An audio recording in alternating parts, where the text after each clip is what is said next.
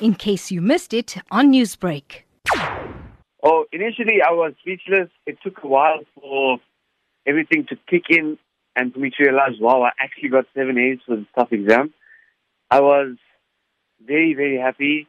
My parents were over the moon, especially all my friends and family that were around me.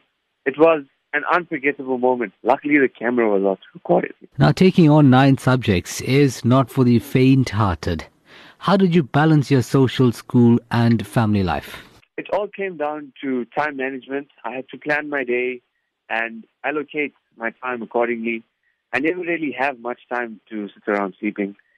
It used to be very early mornings, very late nights, and, it was all worth it. The sacrifice was worth it in the end. So how important would you say time management is during the last year?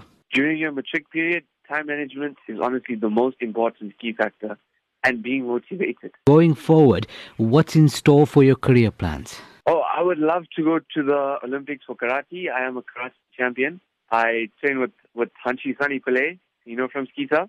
I'd like to go to university and study at the University of KwaZulu-Natal in Pietermaritzburg, because home is where the heart is for me.